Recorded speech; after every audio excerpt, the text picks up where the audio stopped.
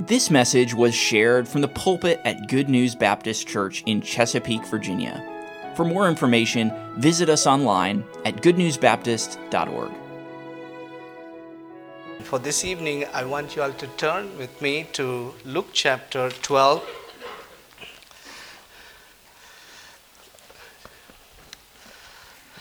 And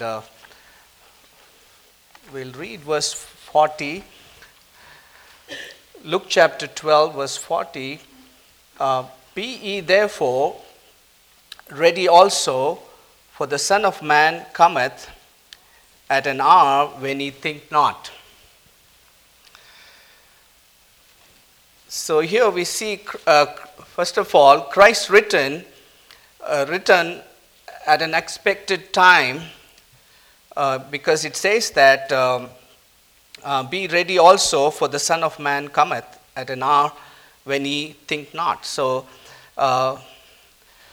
Christ written at an unexpected time is not a trap or a trick by which God want to catch us off guard. In fact, God is delaying His coming so that many other people will have a chance to trust Him. That's what 2 Peter 3:9 says. The Lord is not slack concerning the promise, as some men count slackness, but long-suffering to usward, not willing that any should perish, but that all should come to repentance. So He's not telling this to just catch us off guard, but He's telling that He's going to come soon, anytime, and we should be willing to expect His coming. And so during this time, before it's written, we have an opportunity to live out our beliefs and to reflect Jesus' love to others while He's preparing to come, and at the same time wanting more people to be saved. Like any one of us, we could take this opportunity to live out our beliefs, because Bible says that we have to work out our salvation. Not work for our salvation, but we have to work out our salvation. That means we need to exhibit that life, that salvation that God has worked us in our lives. So the one way we can do that is to show God's love to others, and also be ready for His return. So people who are ready for the Lord's return should be, or Bible says we should not be hypocritical but sincere. People who are looking for Christ's return are not hypocritical but sincere. That's what we see here in Luke chapter 12 verse 1 says, in the meanwhile, when they were gathered together an innumerable multitude of people, insomuch that they trod one upon another, He began to say unto His disciples, first of all, beware ye of the leaven of the Pharisees, which is hypocrisy. So as people of God, as Christ is instructing His disciples that they should not be like the Pharisees, hypocritical, but they have to be sincere.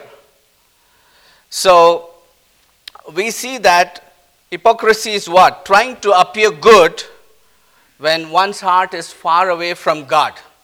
So God did not want His disciples, when they become church leaders, that they be not hypocritical, but they be sincere to their calling, or what they wanting to represent, that they need to be sincere.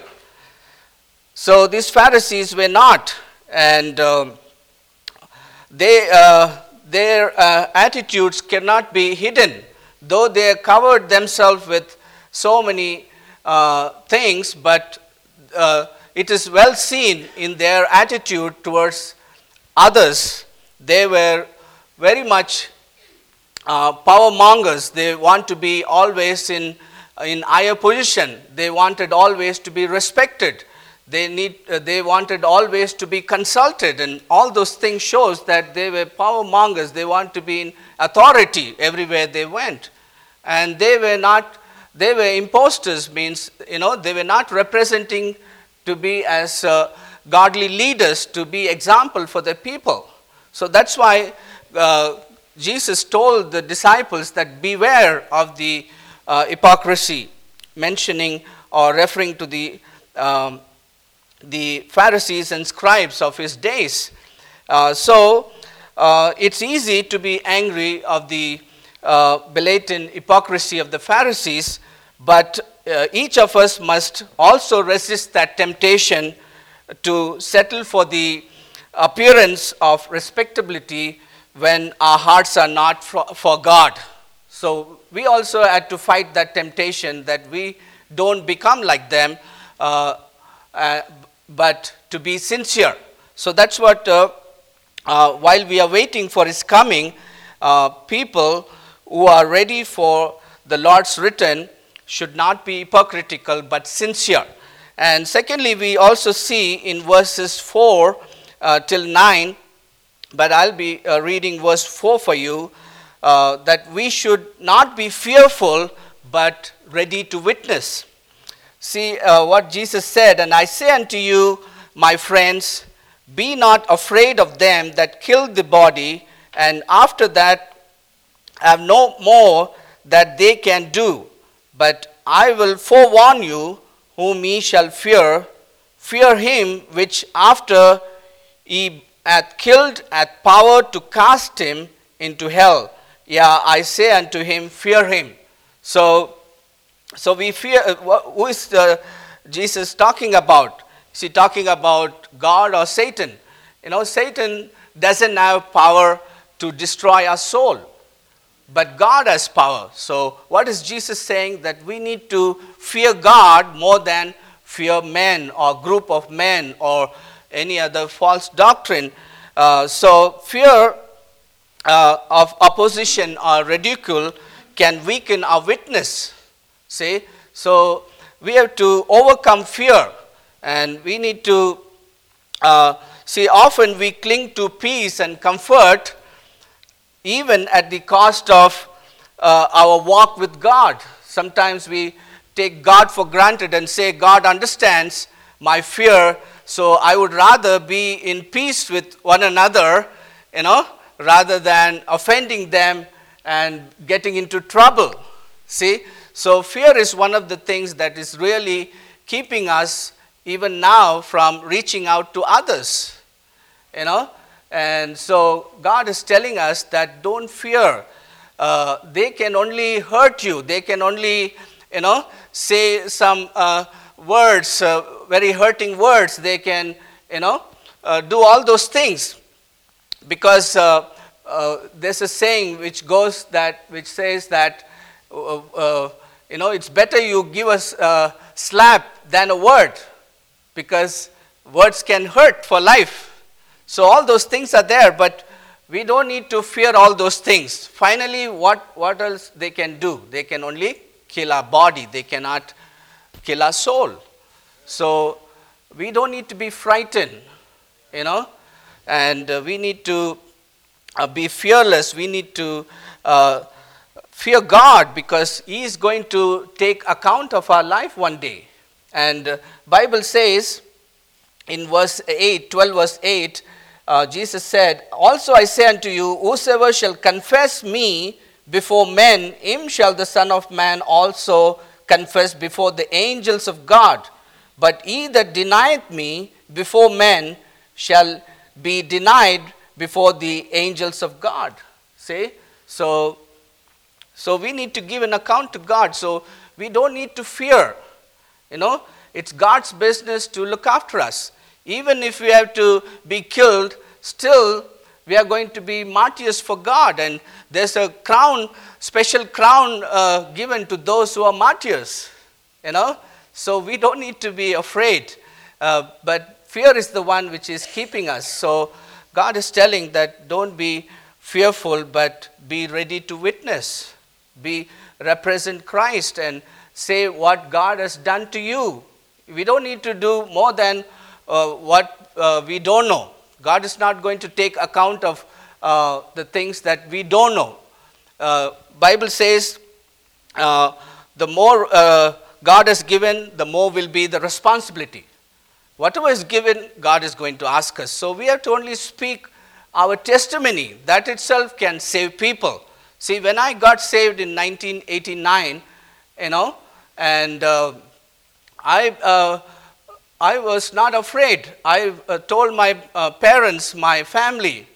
In the beginning, they were all upset, and but later they all turned around, and finally, one by one, as years go by, they saw the difference in me, because the first thing I told them is, I'm not going to go to the Catholic Church anymore.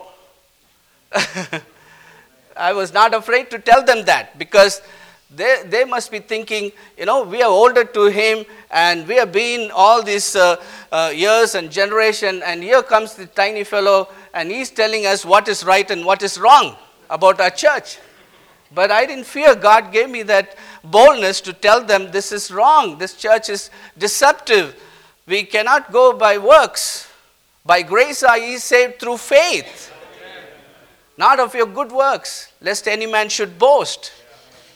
So it's very thing. So that's how I stood up, and here and there I really witnessed to them. And then second thing I did is I said, I'm going to join a Bible college. That was more shocking to them. What are you going to do with the Bible college? What future you have? How are you going to look after your parents and your grandparents and all those things? Things comes up. Yeah, it's emotional, but I said, no, God is calling me to, build his people. And I was trying to build buildings, and God said, no, you come and build my people. And the third thing I told is, I'm going to marry a Baptist girl. That was more shocking to them. Because they thought at least he'll come and marry and then become a Catholic again in a Catholic church. But I stood my ground. I was not afraid. And, fear is there. It's real. And, but we can't go with that. It can really take us away from serving God. While we are waiting for his coming, we should be fearless and speak with boldness, and God can use that. And thirdly, we should not be anxious about things, but keep trusting. That's what Jesus said in chapter 12, verse 25. It says that, and which of you with taking thought can add to his stature 1 cubit? If he then be not able to do that which is least, why take ye thought for the rest? For the rest, Jesus said. So Jesus is challenging here. You can't do the least thing of adding a stature 1 cubit. That means, you can't add 1 hour to your life, which is the least. For 1 year, like 870 hours we live in 1 year. So even 1 hour we can add to for 1 year, it says that. So whatever it is, we can talk about that. But God is telling, don't be anxious about things. You cannot do least things, and what is the point of worrying? Or, so Jesus has commanded us not to worry. And but how can we avoid it? By trusting God. By only faith can free us. We need to trust God rather than worrying. It's sometimes also caused by greed and covetousness. Why I say this? Because in the same chapter, Jesus included this parable of this a certain rich man in verse 16 brought forth plentifully. See, instead of thinking of distributing and enjoying his harvest, he was greedy and covetous and breaking down the things the places he had, and he wanted to build a bigger barn so that he will able to store up all those. But God said, what is the use of all this if your life is gone? See, so sometimes it is greediness and covetousness that is the cause of the anxiety. So also we see that worry is pointless because it cannot fill any of our needs. Whatever we worry, can we do anything about it? We cannot. So we have to trust God. And worry is also foolish because Jesus knows what we need. We read here in verse 6 and 7, are not 5 sparrows sold for 2 farthings, and one of them is forgotten before God? But even the very hairs of your head are all numbered. Fear not, therefore, ye are more value than many sparrows. See, if God could take care of the sparrows, how much more are we? And God takes time to number our hairs also, which is impossible for us to do it. But God takes such care for us. So why should we worry? So instead of worrying, let's keep trusting. It is a worrying world. This world is a very troublesome world. And we pass one trouble, another problem pops up. And so it's all the same, every part of the world. Whatever the things we have, still this thing keeps coming to us and try to stop us from trusting God. So as we are waiting for Christ's return, let's keep trusting God. And also, fourthly, we see in verse 34, which says that, for where your treasures is, there will your heart be also. So what God is telling, don't be greedy, but be generous. Don't be greedy. This is not the time to accumulate things. This is not the time. We are living in a last stage of Christ's coming. We are living in a borrowed time.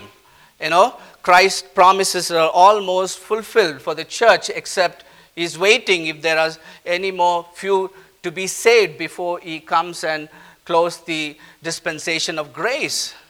So it is the time to, work out our salvation, reach out as much as we can for the souls, and grab our people and do our best.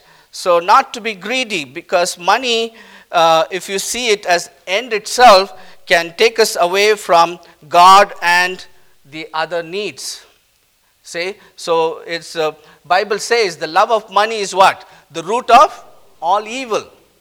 Money in itself is not evil, but the love for money, the greed for money can be very dangerous. It has affected many people.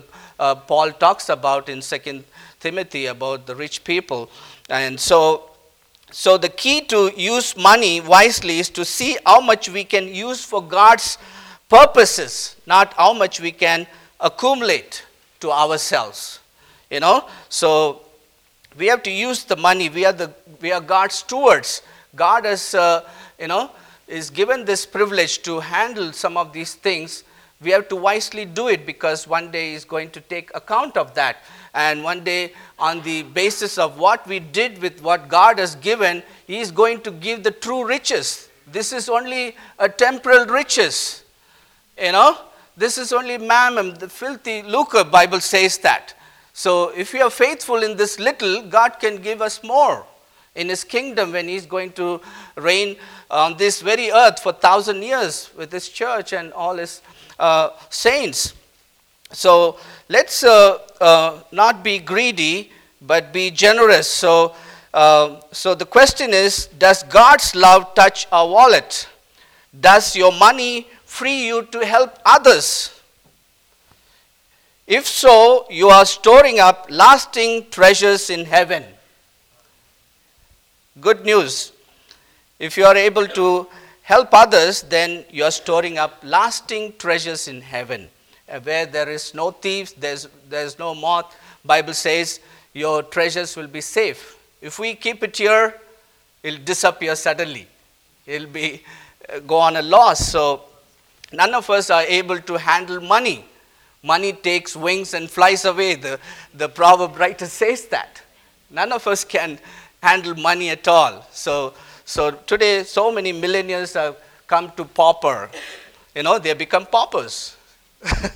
So they owe money to the bank. See? So let's not be greedy. Let's do what we can. And this is what I want to say. If your financial goals and possessions hinder you from giving others or loving others or serving God, sell what you must to bring your life into perspective. Sell what you must, not everything. What you must, you sell that and bring your life into perspective. Think rightly. Because this all can affect Christ's coming. This all can make us shameful in His presence. Because Jesus said, I'm going to come quickly and my reward is with me to those who have served me. So we should not be greedy, but we should be generous as God is. In James, he says that he says here in James chapter 1, verse 1 verse 5 says, that giveth all men liberally and upbraideth not. See, God is liberal in giving. He does not grudgingly give. So God would expect His children to do that. And also finally, in verse 37 of chapter 12, Luke chapter 12, it says that, blessed are those servants whom the Lord, when He cometh, shall find watching. Verily I say unto you that He shall gird Himself and make them to sit down to meat, and will come forth and serve them. So blessed are those servants whom the Lord, when He cometh, shall find watching. That means God wants us not to be lazy or slothful, but God wants us to be diligent. He wants to be on the work. We might say, I'm retired now and all those things, but when it has to come to get things done for ourselves, we don't see I'm retired or not. We do our work, right? We are diligent on that process. So we should be diligent in God's work, in giving or serving God or reaching out with the gospel tracts and things like that, because we see that Jesus repeatedly said He will leave this world but would return at some future time. Every time He said that I'm going to die and be risen again, but He's also emphasized on His returning back through many parables we can see. And also in Matthew chapter 24 and 25, we see the whole chapters dedicated about His coming, how He is going to come and things like that. But before that, He is going to come in the clouds for the church. And so He said, ye that believe God, believe in me also, that I go to my Father's place and I'm going to come back. I'm going to build a mansion for you and I'm going to come back, He said.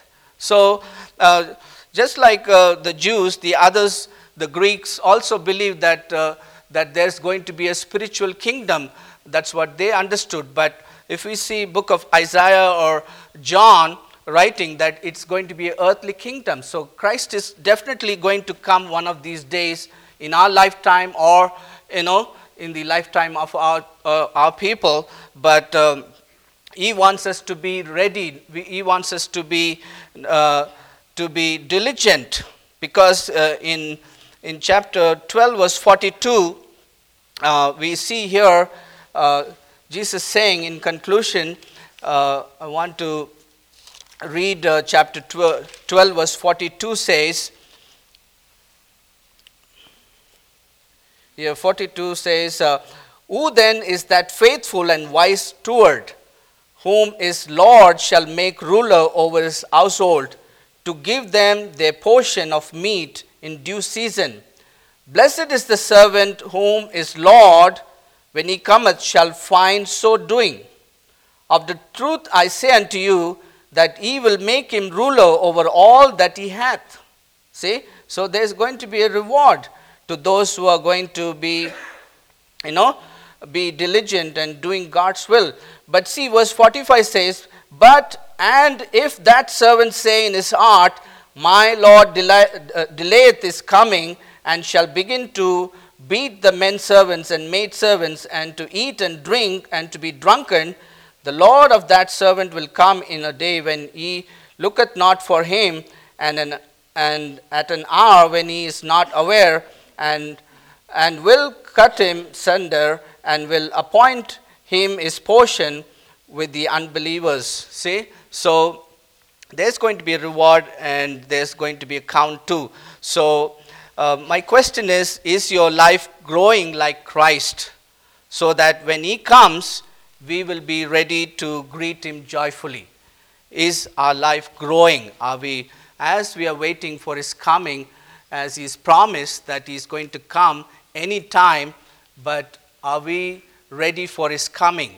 And so may the Lord help us as we hear this his word this evening, that we be sincere, not hypocritical, and not fearful but fearless, not anxious but full of faith, not greedy but generous, and not slothful but watchful. Amen. That is his word for us today. So let's take heed, and we are doing great, and this church is doing great, and I wish you all do more, and we'll be joyful to meet our bride. He's going to be our bridegroom, and we are going to be his bride, and it's going to be a wonderful time, and may God bless you with these few words of exhortation. Thank you for listening. If you have questions about your relationship with God, or you would like to know more about the ministry of Good News Baptist Church, you can visit us online at goodnewsbaptist.org or call us at 757-488-3241. We trust your heart was challenged as you listened, and we want to encourage you to share this message with others. May the truth of God's Word be your guide as you strive to follow Christ and make Him known to others.